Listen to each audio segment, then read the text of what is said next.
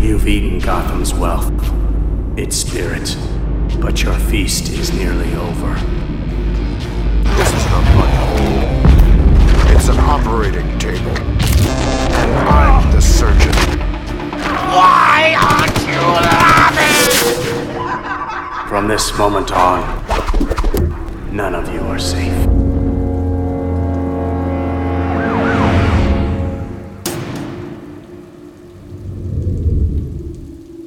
Welcome to the Batman Book Club, a podcast that explores the Dark Knight Library. I am your host, Ryan Lauer. Follow the Batman Book Club on Twitter at TheBatmanBC for the latest episodes, new episodes, and even some giveaways. What? You can also follow me on Twitter at Lauer_Ryan. Lauer, spelled like lower. The Batman Book Club is also a proud member of the Batman Podcast Network, hosted by Batman on Film. You can also write to the Batman Book Club for questions or comments. Concerns, go to Eric Holzman at thebatmanbc@gmail.com. And lastly, please rate and review the show. It only takes about 30 seconds. The link is in the description here of this episode, and it helps spread the word, and the word is panic. So we're kicking off the month of October, the spooky month, the scary month, with a month full of creepy Halloween-ish Batman stories. And to kick off this horrifying 31 days, he is joining me. He is the jack-o'-lantern of BOF because he's always lit. It's Ryan Haas. at the same time, unplanned. All Ryans think alike. They we sure like do. Praise and air horns. I was going to say air horns and praise. Tell me, what'd they say about me?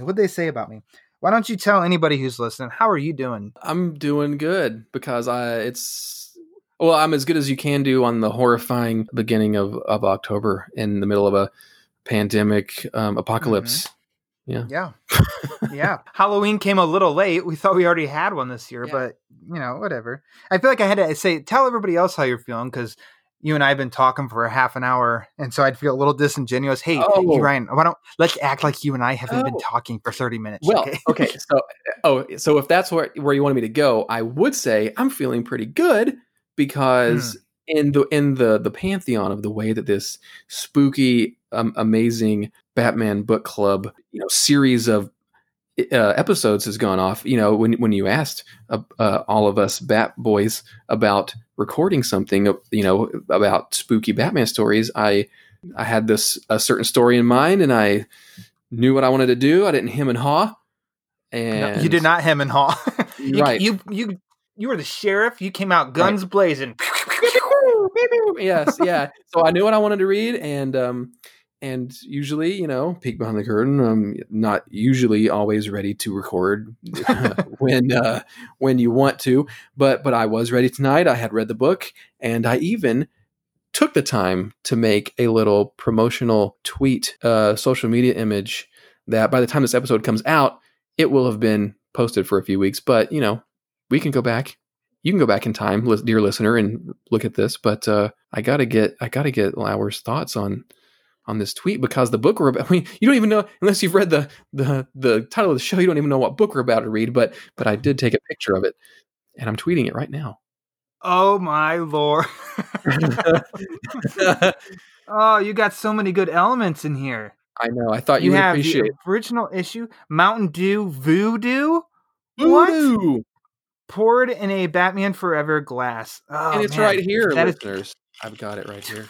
Normally we hold up the year. We hold up, comic floppies, but now I've got Voodoo in a Batman Forever glass. Yes. Oh, listen to that. Mountain, and it's Pete Vera. He loves to comment on the fact that I love to drink Mountain Dew out of those Batman Forever glasses. So this is just this is why you were chosen first to kick this off. So I feel sorry for all these other suckers that got to follow you and be like, oh, I'm doing okay. I chose a story and I'm not drinking Mountain Dew Voodoo out of a Batman Forever glass. I was inspired because I saw that tweet earlier today Pete was like, you have those cups. And then you literally was like, tweeted back, you're like, yeah, I'm drinking Mountain Dew out of it right now. Here's a picture. What? So I was like, you know what? Speak. I had a a bottle of Mountain Dew Voodoo just waiting in the fridge for the perfect moment, and a Batman glass on the shelf waiting for the perfect beverage. And all the spooky Batman things aligned, and it made total sense. So there you go. Mm-hmm. Hallelujah. I appreciate that. For the record, I don't know what the mystery flavor is, but it tastes citrusy. But when is Mountain Dew not citrusy? I don't know. Mm-hmm. It's a mystery. Yeah, so what I tweeted out for this, I don't know. It's pretty generic, and I don't know how anybody's going to piece it together. Yours, it's pretty obvious what you're talking about. Before we get into that issue, yes, let's ask you now. Please. I want you to know that since you were on the first time, I have flubbed in every episode and forgetting how to host my own podcast. Enjoyed listening to the episodes after the last one I was on, and you always say like, on Ryan's episode, he reminded me I was bad, and I keep being bad, and blah blah blah. I keep forgetting, so I hope you're happy with your work. I'm so sorry. It's like so I'm not going to forget this. Of podcast. I'm not going to forget this. You did enlighten all of us of what your favorite Batman story is last time. So now that you're a returning guest, you're finally returning guest. You're catching up to everybody else. I can't wait for whatever returning guest question you might have in store for me. If you have in fact remembered that's what a thing that you do on your podcast. I do, but thank you. Remind me at any point in this recording. Make sure that I'm on track. Mm-hmm. What Batman have you been reading lately, outside of what we're about to discuss? well, let me tell you. Have I pretended to read some Batman comics lately? Three Jokers. That's what I've read lately. Who hasn't read Three Jokers? And read Ryan Lauer's Three Jokers review many a times on Batman on film. Yeah, that's it. Well, thank you. That's the major thing I've read, because that's such a like a megaton bomb of a comic book story lately, and it's been really fun. Not just reading it, we got to read it a little bit early because of Batman on film, and then getting to interact with everybody that's read it, and just seeing everybody being excited about what this story is and what it could be. Only one issue in. There's been other podcasts like our pals like Paul Herman and Chris Cloud did a comic binge episode on it, and that's a little uncommon for them. But Paul even was so excited about it that he wanted to make a podcast about it. And we've talked about it on the Batman on Film Fandom Day 2 show we did a while back. That he invaded. Yes.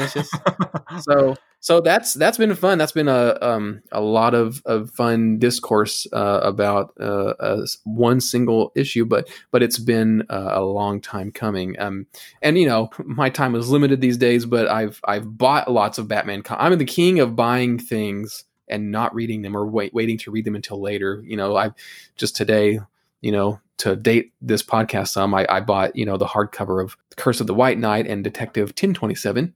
So, or 1027, however. But those are all on the list to read at some point.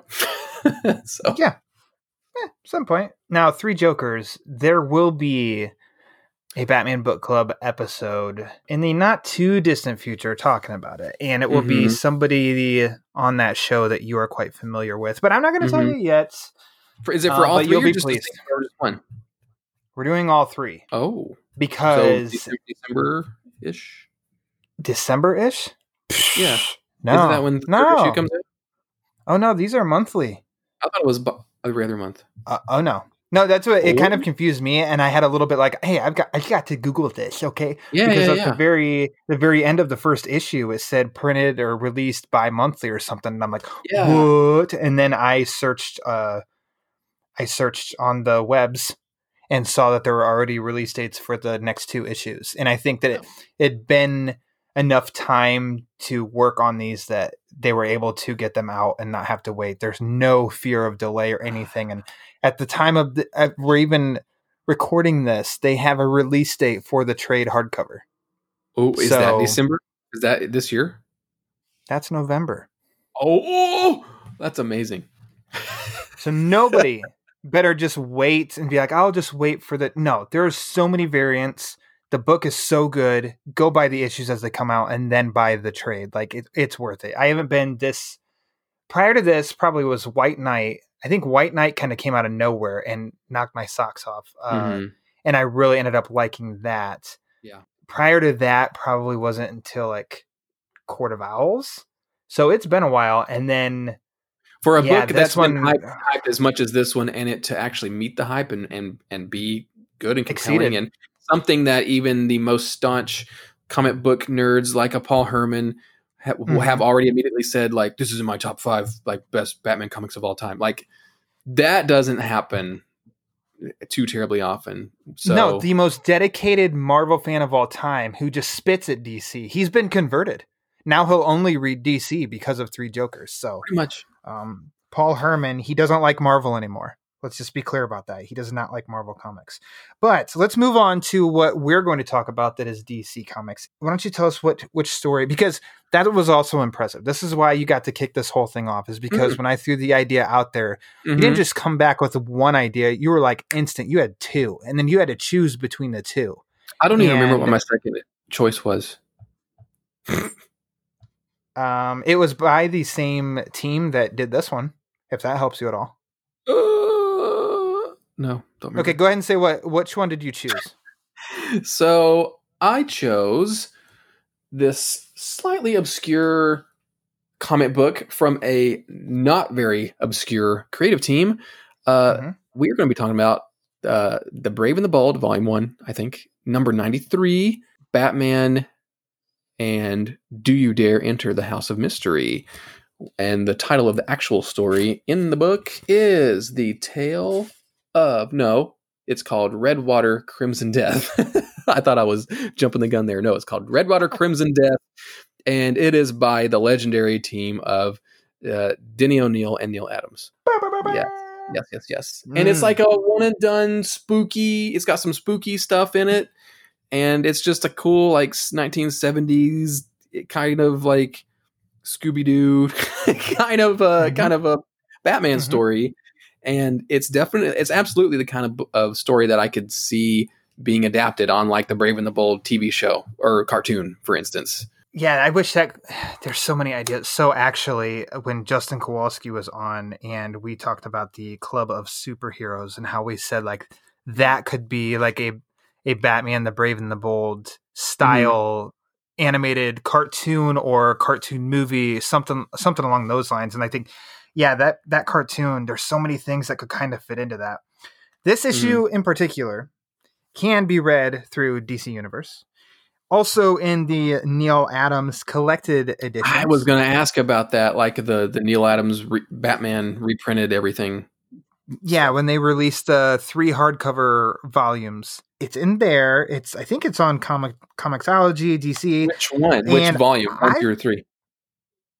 Yeah, no, I think 1, because 1 I didn't revisit a ton because it's basically all Brave and the Bold. And I want to get into some Batman solo stuff. I love Batman solo.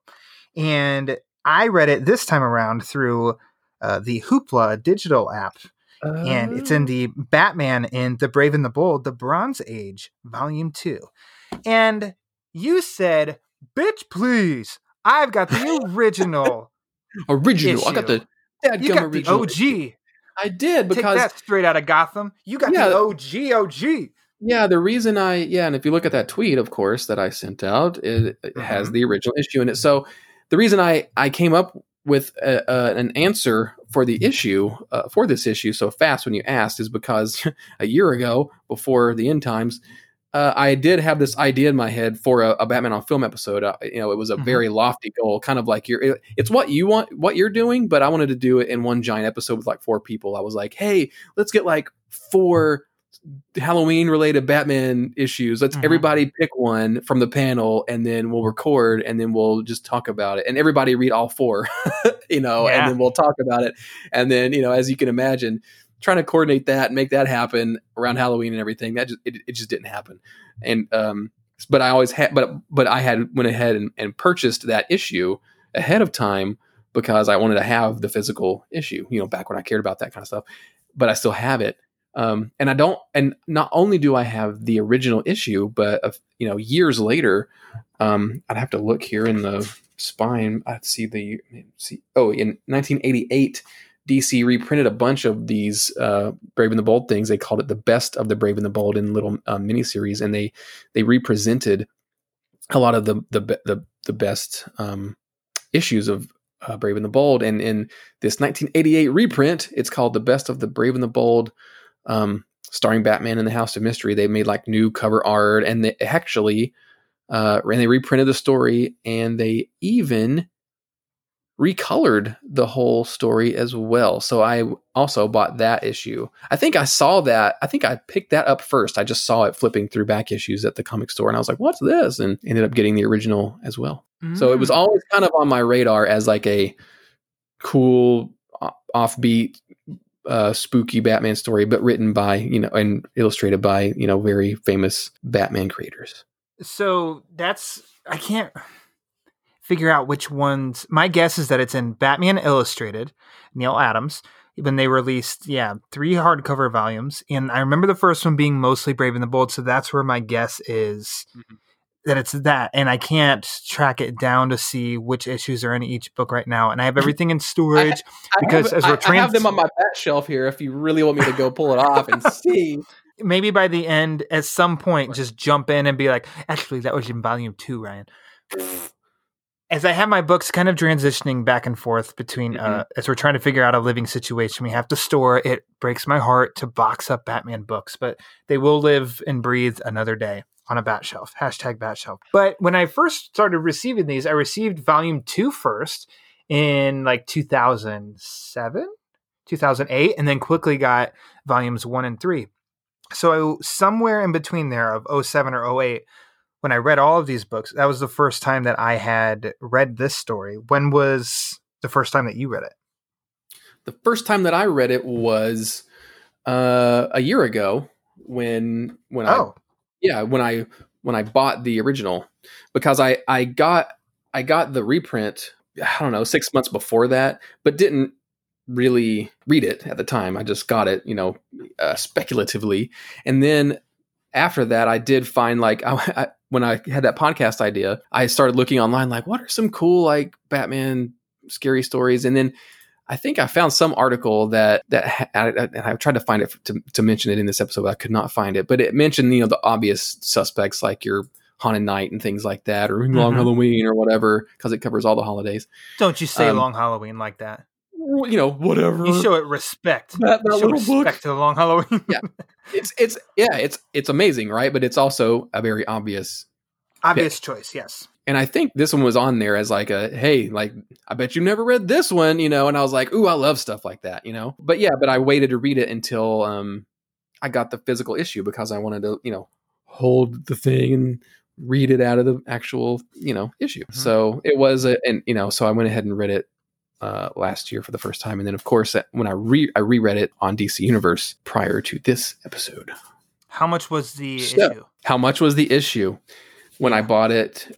You know what? I think I got a pretty good deal on it, because it is not in the best of shape. I think it was like under $15 or something, but it wasn't like super cheap, but it wasn't like super expensive. Okay, that's reasonable. $12. There you go. $12. Yeah, that's reasonable. Yeah. Well, let's get into the story. You've answered the why, you've answered the when, you've answered the how, you've answered the who, you've answered everything. So now let's just dig into the story.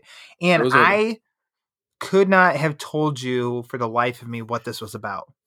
I don't remember it, and that's not saying anything bad or negative, because it's kind of like how many stinkers did the O'Neill and Adams team, provide, so it's not because the story was bad by any means. It's just, I think, in the pantheon of Batman stories, and especially one single issue relates to nothing else, it's easy to kind of forget about it. Oh yeah.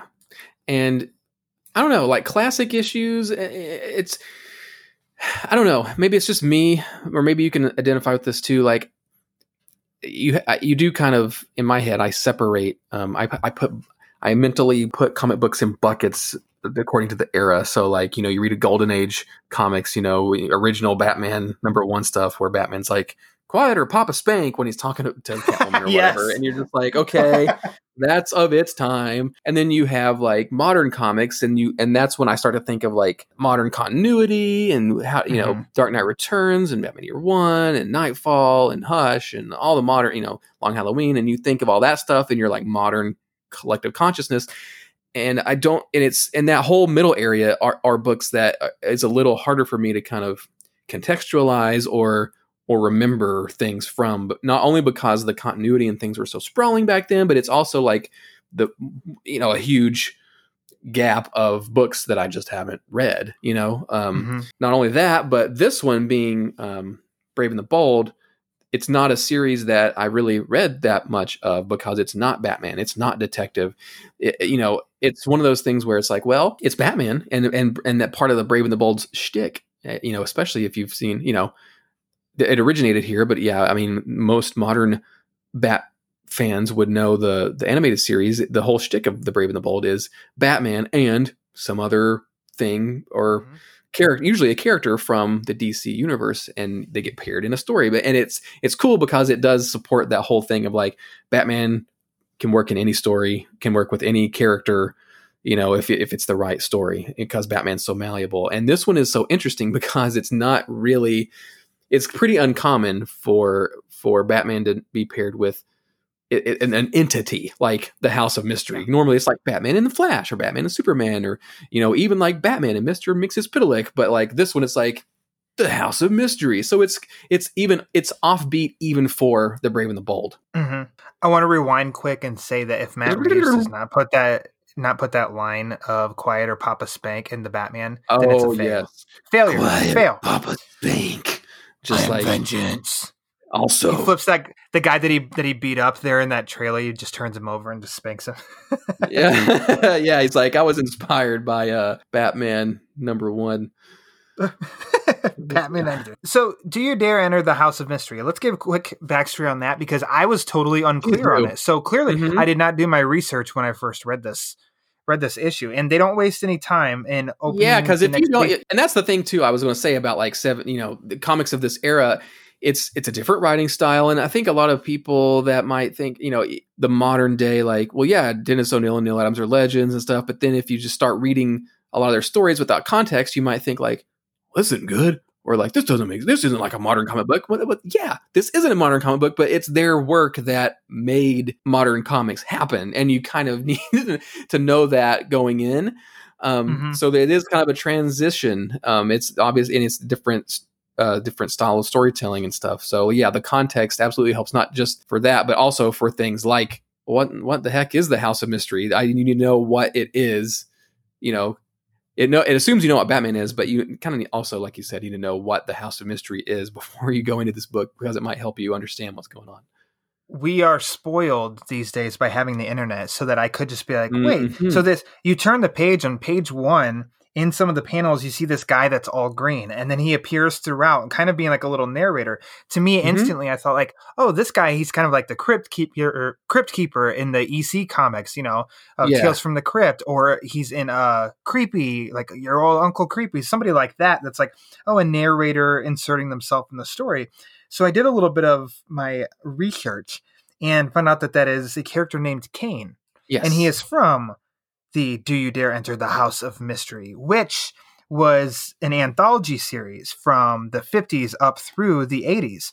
And it transitioned in 1968, issue 174, to where this character named Kane the caretaker, he became like the host of every issue. And it became more stylized of almost like the same in this of the, a host dare enter the House of Mystery. It's a mystery story or something. And fun. So in the actual Do You Dare Enter the House of Mystery comics, it would be a similar setup to this one, where you've got Kane kind of explaining what's happening, because each issue would be different with like different characters and different scenarios. Yeah. And that's kind of a brilliant plan by DC, because as the Brave and the Bold does overall, and especially that TV series, it helps introduce you to characters you either have never heard of or you've never really given a shot. In this case, it introduced us to another series, and that series, at least from issue 174 on, is available on DC Universe.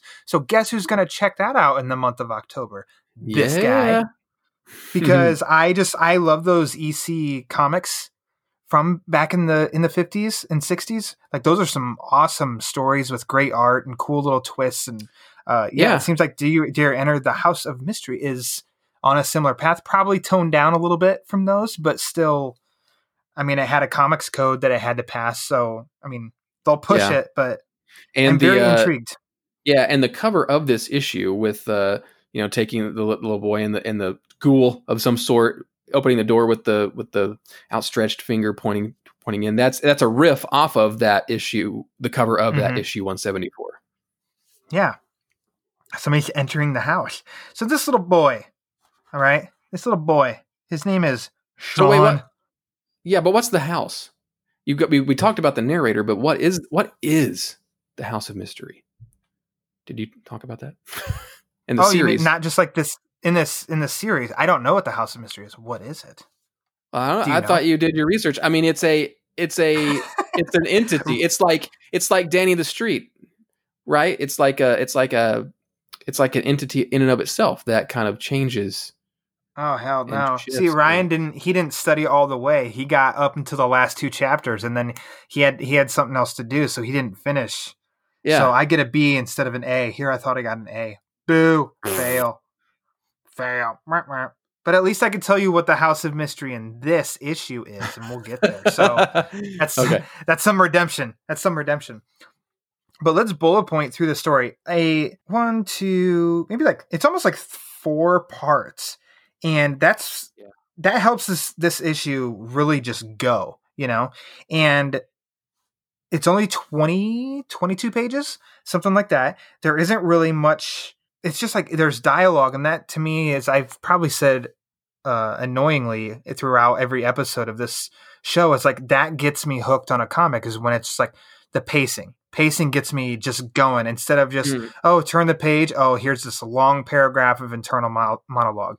Next page. Oh, tons more of that. It's like they keep the bubbles. There might be quite like frequent bubbles, but they don't overdo it. They're bubbles that are almost like modern comic book exposition. And you know what?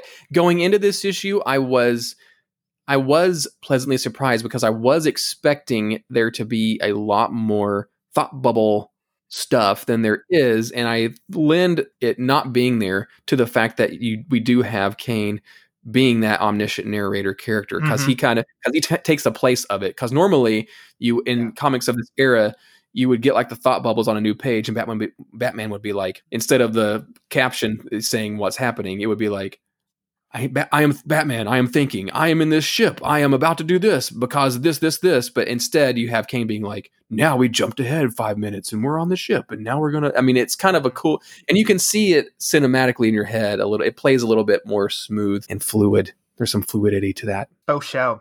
Speaking of fluid, the opening kind of starts with Batman in a hot chase of a man with a gun. And it's a close call because the man...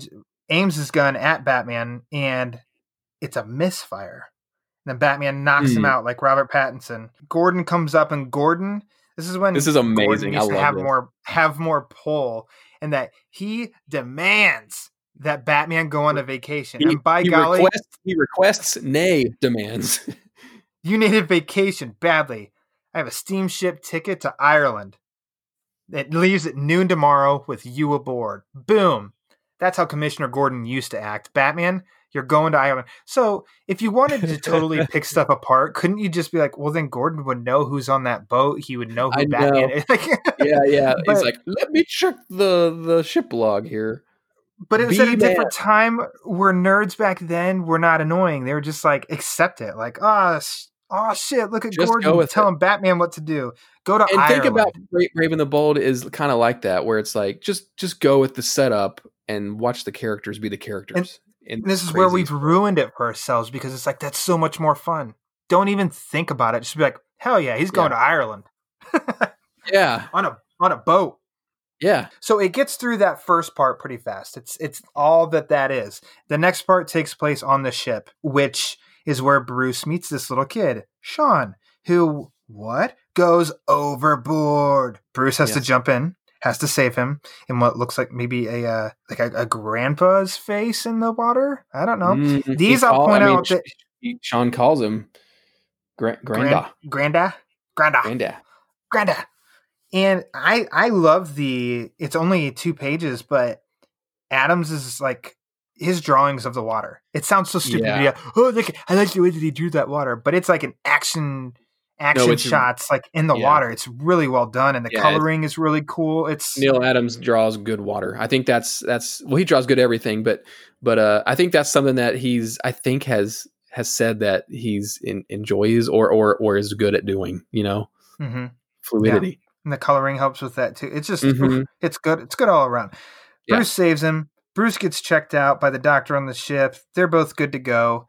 And then Bruce looks into I'm bullet pointing here, and then we can go back and hit up all these spots. Sure. He opens up his luggage, and in it is the bat suit. And he's angry at Alfred. He says, "What the devil? Alfred was not supposed to pack this." Yeah. And what's he do? He tosses it in the water.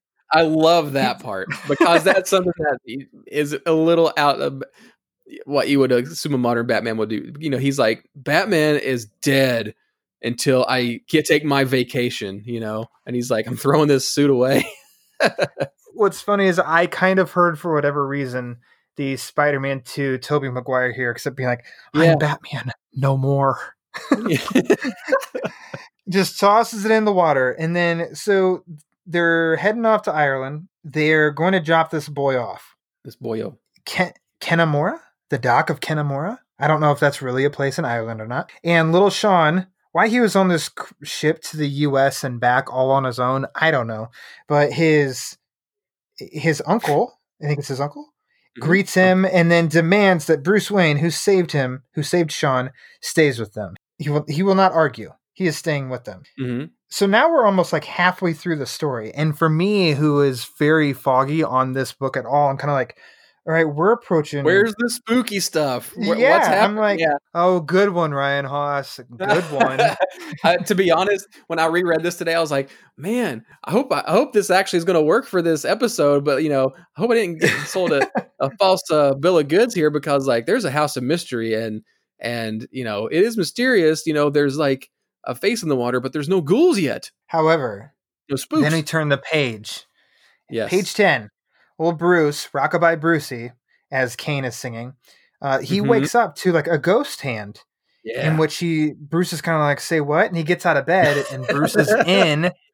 That ghost dressed me in my Batman outfit. Yeah. He did. What the devil? Bruce is in the Batman suit, and he's kind of losing. He's like, this has got to be a nightmare or something. And he looks out the window, and little Sean is sleepwalking outside at night. So Batman has to chase after him. Well, then there's some townsfolk. Type stuff. Yeah. Some townsfolk see him, like, oh my gosh, it's one of them. So they chase after Batman. They try to knock him down, and Batman's just kind of like, hey, bitch, I'm Batman. And then they inform him that they question, like, oh, so you're not from the castle. And Bruce says, what castle? And then we get a panel of them pointing toward a castle on a hill that they're all looking at.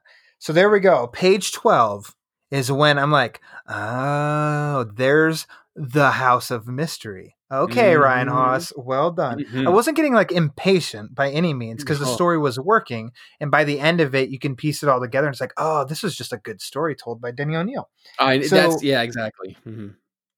The townsfolk, they kind of tell him they give Bruce a quick, like, it's the house of King Hugh. He's dead 3 centuries, and his quarters are empty till a 12-month ago. Now, all this is reading in Irish, which is awesome. I love it. Yeah, because I'm like, man, are we going to see Chief O'Hara in here? Like on page 11, like when they're beating Batman with some sticks. There's like, sure, as the devil himself is a friend, 'tis a thing from beyond the graveyard, a Batman. Yeah. Like, I love that dialogue. It's so good. And then the whole 12-month thing, and it's great. By the time you get to page 13, all my fears about what could be in this issue were quelled when Batman did say, ghosts, banshees, a pack of superstition. Like, I was like, yes, that's what I wanted in this. That's what I wanted to be happening in this issue. It's all I wanted. I don't know if we'd learned that Sean's parents had been killed. So Sean was he's parentless. Just like a Bruce Wayne, huh? Mm-hmm. And yeah, as you said, so these guys are informing that bring the ghosts and the banshees upon us, and the tide has turned red. Evil has hung around King Hugh's palace, and no doubt in it. So there's like a little bit more of the, there's ghosts, apparently people are dying, and the water is turning red, the color of blood. This is odd. And then we get like another haunt and this big creature thing that's saying, "Ooh," Yeah. warning Batman and anybody to stay away. Well, Batman looks, and little Sean now is running to the castle. So Batman has a hesitation of, do I need to go away? Or nope, I would not live with it if I don't chase and save this little boy. Well, then he picks up a rock and throws it at this beast. And it seems like glass breaks. So that's kind of a, Then we get the awesome part of a gate in a castle closing down on Batman. Also looks cool. Then a trap door. Yeah. Then Batman sneaks into the castle and he's finding out he's solving the mystery like Scooby-Doo would at the same time. I know. Around here, when around this part, when you get like apparitions and you think it's a ghost, and then it's really a hologram, that Batman postulates and then confirms, crashing it, and then the gate and the trapdoor and the mystery. I'm like, oh man, that's exactly when I was like, this is like I was expecting Scooby-Doo to show up like in the next page. And on page 15, I love how Kane does take a break in the storytelling to if by now you didn't know, Batman is in the House of Mysteries. Like, so he's inside the castle, and the castle's a house. And since he doesn't know what he's getting into, it's a mystery. So in case any of you don't get it, the Batman is in the House of Mystery. Now back to our story. You know what? Thanks, love that. Kane. Thanks for piecing it together. I wouldn't have. So Bruce/Batman saves the day by saving the kid who's about to get poisoned, but in the ruckus, he gets slashed by a knife or a sword. Then he gets the poison that he knocks out to save Sean. It ends up spilling and getting into Bruce's cut. So Bruce starts to kind of hallucinate a little bit as he comes face to face with the main villain, Mr. Elysius Cabot, who owns a fishery in the area. And Bruce starts to see some crap. So Elysius gives him the chance to choose the antidote, and he's got two options, and he's like, which one's the antidote and which one is going to kill you? And it's Batman, like in Harry Potter type stuff. Yeah, it's the book, interesting. The first book. Yeah, there's a painting behind him, which I think is of King Hugh, and Batman chooses this. He doesn't choose either of the two options. He chooses a beaker, and that's the one where Elysius is like, how did you know that this was actually the antidote? And then he's like, that's okay, I'm going to shoot you anyway. And then the big painting, for no reason whatsoever, falls off the wall, hits Elysius, and kills him. Concusses him to death, yes. Yes, a concussion to death. And Sean is saved, Batman takes him back home, and all is well. So that's the nuts and bolts. I want to ask first, as we get the Batman-Elysius confrontation, we get some faded Elysius drawings. So like at the top of page 20, he looks faded there as he's talking. You turn the page, underneath the painting of King Hugh is like a faded drawing again. And then you go back to the top of page 21 and there's Elysius. Yeah. So what is the faded thing underneath the painting? The faded thing underneath the painting? Hugh? No, I think that's Batman fading out of existence, like he's about to die from the poison. Okay. And it's a little, because I'm looking at all my various versions here. In the original version, it's very, and you might be confirming on DC Universe, but like it's very yellowy, orangey, very faded, very hard to see. In the reprint that I have from the 80s, it's blue and it's a lot more solid looking. So I don't think you would really pick up on that as much because it does look more ghostly. And actually, I have my physical copy of Batman Illustrated by Neil Adams. It is volume 2. And so it was the first volume I ever got. Yes. And so this is a third version of this story that I have, and it also has its own recolored version. And these are the ones that have, like, I think there's probably some explanation here in these volumes. I don't know if that's the case, but most of these Neil Adams stories in these hardcovers, they did recolor, because back in the day they were a lot of, they had less colors to work with, and maybe it was like a prestige thing, like, let's recolor these and give them more shading and stuff. And the coloring in this Neil Adams version, hardcover version, is gorgeous. It's spectacular. I mean, it doesn't look like a 70s comic anymore, because like all the water and stuff has like more shading, a lot more variance. Seeing the Granda in the water is really striking. Granda! Yeah. Granda! So if you want the more modern experience, man, this is a really cool version of this story that, probably read the original is probably a cool first way to read it. But after reading it the first time, going back into the hardcover and reading it would probably be my next pick, because it's really cool looking. So yeah, by the time you get to that thing on page 20, it's definitely the case that Batman is like hallucinating. Like it's the, what's his name? Cabot's face, and he's like shaded like like regular, but there's like these like hallucination rings around his face. And then it gets more eventually. Yeah, I think what got me a little confused is that when we first see Elysius on page 19, it looks like he's behind a desk in front of the painting. Then you go, yes, page 19, bottom left. It looks like he's behind the desk. You go to page 20, on the right side, looks like he's in front of the desk. And the beaker you see back against the wall. You go to the next page, and I think that the way that Bruce is hallucinating in the top left, it looks like, oh, this guy's up against the wall or behind the desk again. So I think that's where, for me, and just like following along, that's where I got a little confused, maybe. But I mean, that makes total sense now. I'm just overthinking it. Damn it, Ryan! Yeah. Come on. I'm sending you images of the recolored hardcover version. That's the most clear version of what's going on. Like, it's like, yeah, Batman's hallucinate, like he's fading out here because of the poison.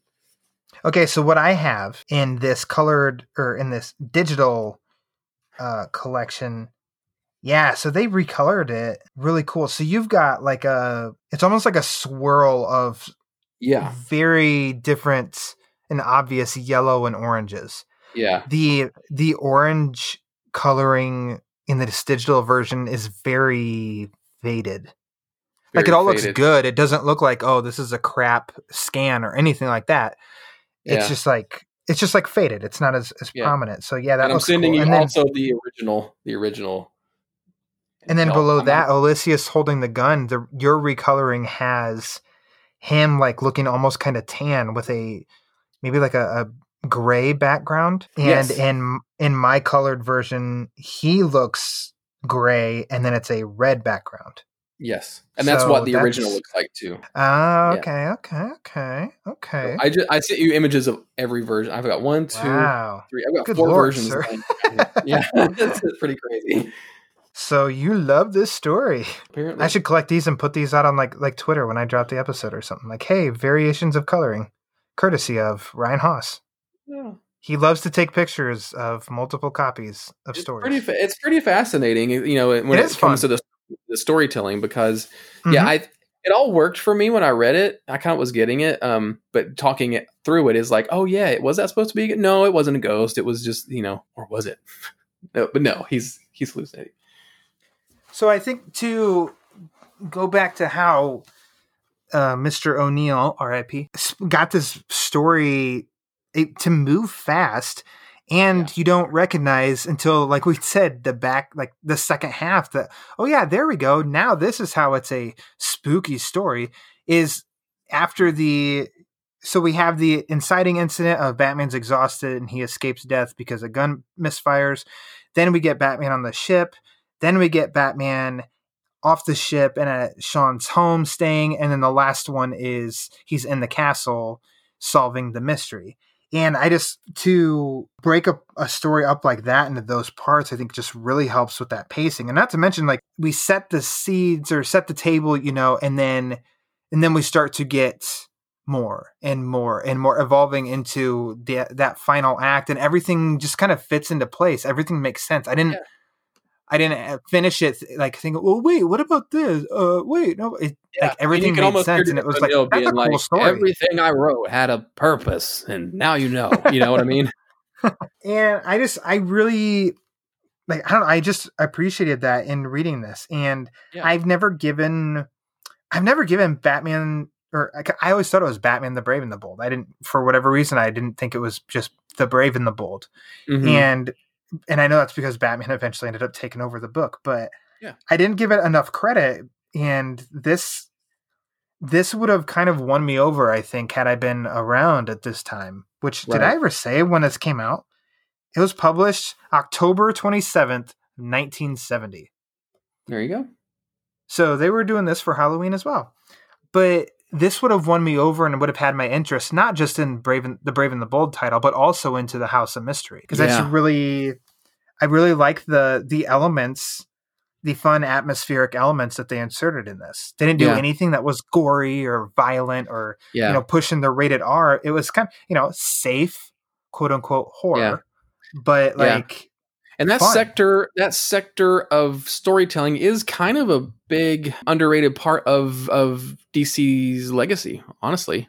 And they'll bring it up every so often, with Halloween specials or Justice League Dark. Like, you'll see the House of Mystery pop up in Justice League Dark and stuff like that. They try to, DC's really good, for the most part, about like legacy and trying to, whenever you do read a book and you're just like, who came up with this weird Danny the Street guy? It's like, no, they did. This is actually, like, you'll look it up. It's like, this is a thing that's existed for years, and that they'll remix and older things into newer comics because they like to keep that legacy stuff around and for new generations and stuff. And this is perfect because DC Universe, you can just go right to DC Universe now and look at some House of Mystery. Yeah, well, and exactly. And then, like, later on, right, the House of Mystery becomes part of Neil Gaiman, Sandman universe, basically. So I think some of the, aside from just like the exterior shots of the castle and the playing of like, oh, is it a ghost? And the full explanations of, so actually, I guess we could say how Ulysses' full plot was he wanted to dispose of chemicals, and these chemicals are what turned the water red. And so then he wanted to dispose of his chemicals, which was illegal, but he didn't want anybody to find out that he was doing it from up there. So then he concocted this whole scary, ghost monsters and stuff like that. So he could make a fishing resort there, Yeah. And he would have gotten away with it too if it wasn't for that kid and that Batman. That meddling, sleepwalking kid. Exactly. And that's Batman. And that ghostly, ancestor. But some of the elements that are cool is inserting that mystery and how you can say this fits into the spooky season, because how Batman threw his bat suit out of, I guess you could even say he told Alfred not to pack it. Well, Alfred's a bit of a rascal, so I could see Alfred packing it anyway. But he disposed of his bat suit, then somehow woke up in it after seeing a ghost. And then he mentions a few times, like when he's going up to the castle, he feels like a poke or a pull on his shoulder, in which he turns around and looks, and he's like, oh, it's almost like, it's a secret entrance. How did I miss that the first time? And I can't think of where there's another instance where something along those lines happened that's kind of like Batman at the end of the story goes through them all. He's like, I can't even explain why Sean wandered off to the castle or why he went onto the deck of the ship during the storm, or the dude's face they saw in the water. There's all these other, like, once you find out, like, oh, like they're just faking the stuff in the castle, you're like, but wait, there's all this other spooky stuff that's happened too. And then, of course, it must have been the ghostly ancestor. It's granddad. So it doesn't beat you over the head with it. Oh yeah, so yeah, there we go. And the biggest coincidence of all, that portrait falling at precisely the instant Cabot was going to shoot. Yeah. Bum, bum, bum. But it doesn't beat you over the head of like, huh? Supernatural. It's supernatural. It's just, I don't know. It's fun. It fits with the assignment that I gave you, Ryan Haas. So you passed, definitely. Yeah. You got an A. That'd been bad to kick this whole thing off with an F. Are like there any other moments or any parts of like this issue that you want to definitely touch upon? Yeah, I need to find it here. Like there just some of the dialogue from Batman in this issue is just fun because it's things that you don't normally hear Batman say. Oh yeah, like early on when he calls like the gunman Beefy.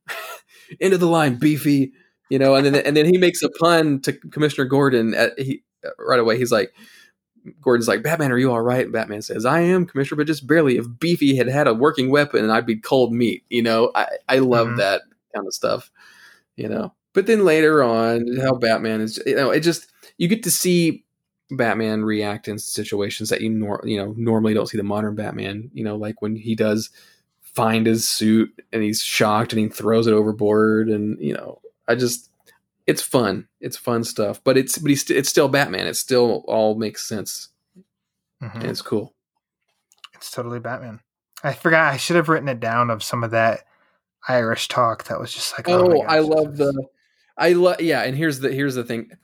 And this is dialogue that at first you read it and you're like, I can see like the 60s Batman saying it, but no, not really. This is something that I could see Diedrich Bader's Batman Brave and the Bold Batman saying is when they are attacking Batman, like on page 11 and 12, they're like, "It's a good thing from the grave. You are a Batman." And Batman says, "You're right and wrong. I'm just as human as you are. I dress as I do for personal reasons." I can totally see Diedrich Bader's Batman saying that. Fits right in. I dress as you for personal reasons. Like, I can see that. Yeah, I think I've hit all of my high points. I dug it. So, since I do remember how to host, do you have a favorite part of this issue, Mr. Haas? Favorite part, like a scene, I guess, flipping through it here, would be that whole scene where Bruce Wayne jumps overboard in the storm and then saves the kid, and then they see the Grand Eye in the water. And in this hardcover version, the coloring and stuff is so striking. It really enhances the visuals, and it just shows like how great the line work, Neil Adams, artwork is. So that, it was memorable anyway, but seeing it like brought maybe to its full potential here in the hardcover version, I think that, just scene wise, I think that's probably my favorite scene in the story. Okay. Well done. It's when Bruce was auditioning for Aquaman. Realized he didn't want it. He'd rather just stay in Gotham, stay in a cave. I think my favorite part is when he and the town's dude stop fighting and they basically lay the groundwork of the mystery in the haunted castle. Yeah, etc. That's where the story starts to turn. Yeah. Yeah, that's when it takes the turn toward the scary and the spooky and stuff. And it just totally feels like, at least probably because of the coloring too, I got a sense of like that Scooby-Doo, not for the humor's sake, but the Scooby-Doo sets, and the atmosphere and stuff. Because that's what I loved so much about Scooby-Doo growing up was those like the purple, the blue and purple settings and backgrounds and stuff like that. It just seems so cool to me. And this definitely, and since this was around that era too, no wonder that struck a chord with me right away too. And I was like, that's a scary, it's a haunted castle, and there it is. And I just like that age-old haunted tale. So that said, what is your favorite panel? My favorite panel would be on page 22, where Batman is exiting the castle, and there's still like some, it's just super moody, and it's just kind of a classic Neil Adams Batman shot where his cape's blowing and stuff, and it's spooky and moody, and skull.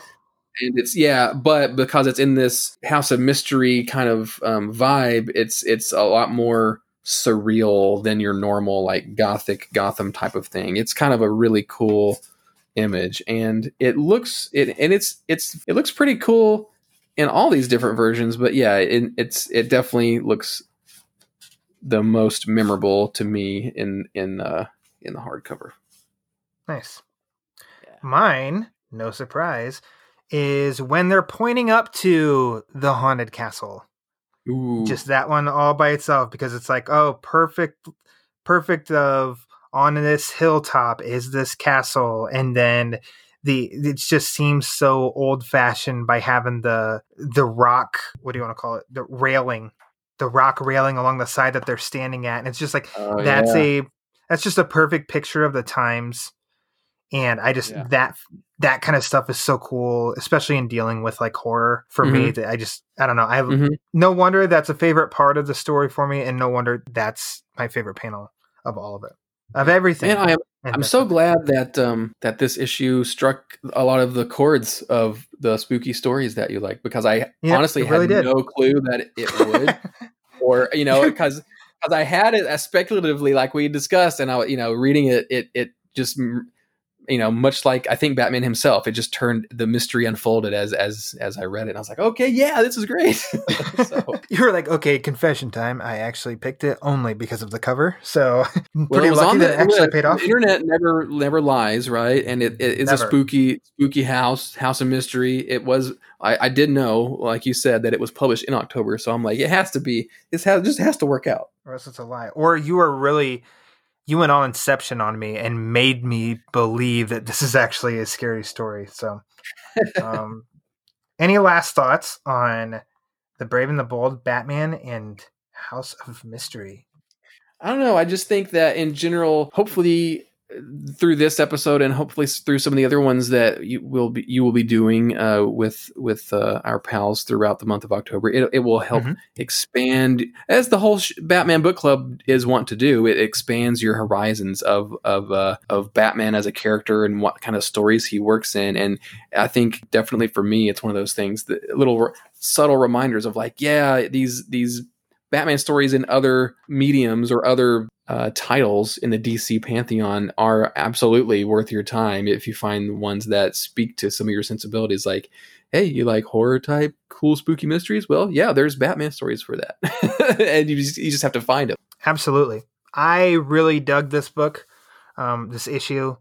It's going to not only make me dip more into Brave and the Bold, but also into this House of Mystery. I'm very intrigued by this House of Mystery, and it can't get any easier than just click on DC Universe. That's it. Exactly. Just click and read. And if I don't like it, well then whatever, no harm, no foul. It's not costing me any extra. And I might just land on a gold mine here. I might love it. And that is so cool just because of one issue of a Batman story. Yeah. Bravo. And DC Universe, in the past has been pretty good. You can probably even look up old ones. They're pretty good about making articles around like Halloween time to kind of direct you towards things. It's like, oh, here's like a bunch of spooky stuff, and then the articles will directly link to things in DC Universe to give you good suggestions and things too. So that's probably worth tracking down too, some DC Universe like primer type articles for Brave and the Bold and or spooky DC stuff. Universe. I know. Don't go away.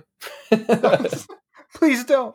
Well, Mr. Haas, thank you for being my first guest in the spooky month of October, kicking off these scary stories. You set the bar, and you've set the bar high. You came fully prepared. You kept it to one issue, and yet we're still around the hour mark because you get two Ryans in a room together, and then you throw Batman in there, and watch out. It's a party. It's a party. It's gonna go for a while. Would you like to plug anything? Oh, well, you know what? Sure. You can follow me on Twitter and Instagram at SMB_Ryan. The SMB, of course, stands for Super Mario Brothers, which means it's part of the Super Mario Brothers, the movie archive website that I'm the webmaster of, which is on Twitter at SMB Movie. Yes. And it's fun. Of course, we're still doing that Batman on Film podcast. And I don't know what episode will be out by the time this comes out, but the last one we did as of this recording was episode 174, where we talk about fandom and we talk more extensively about Three Jokers issue 1 in that show. So we talked a little bit about it here, but we talk about it more in that episode. And so talk about pizza. We did talk about, I got the, I don't know. I got a pretty hefty ribbing about my thoughts about pizza towards the middle of the episode. So if that's your kind of thing that you want to listen to, definitely listen to Batman on Film 174. It's a good episode. It's a good episode wrapping up that fandom. And yes, any more Three Jokers talk, I'm in. Listen. Everybody listen to Three Jokers. Everybody read Three Jokers. The sheriff of BOF right there doing the Lord's work, as they say. For me, follow, like I said at the top of the show, follow Batman Book Club on Twitter at the Batman BC. There may have been some giveaways so far, and there might be some more coming up. So you definitely want to follow the Twitter. You can write in for questions or comments or concerns to Eric Holzman, but we have fun doing the Q&A episodes, and we get enough questions, we'll do another one. And maybe I'll be on that one. You read my mind. And send those to thebatmanbc@gmail.com. And also, like I said at the top of the show, if you would be ever so kind, rate and review the show. The link to Apple Podcasts is in the description of this episode. It will help spread that word. And yeah, so this is the initial kickoff of the October month on the Batman Book Club, where there will be 4 episodes coming out this month. Delving into something spooky. And if you like this one, well, if there's going to be more up to this bar, I don't know. The pressure's on the next guest, who I won't reveal yet. Just wait another week. So until then, I'm Ryan. He was Ryan. Read more Batman comics.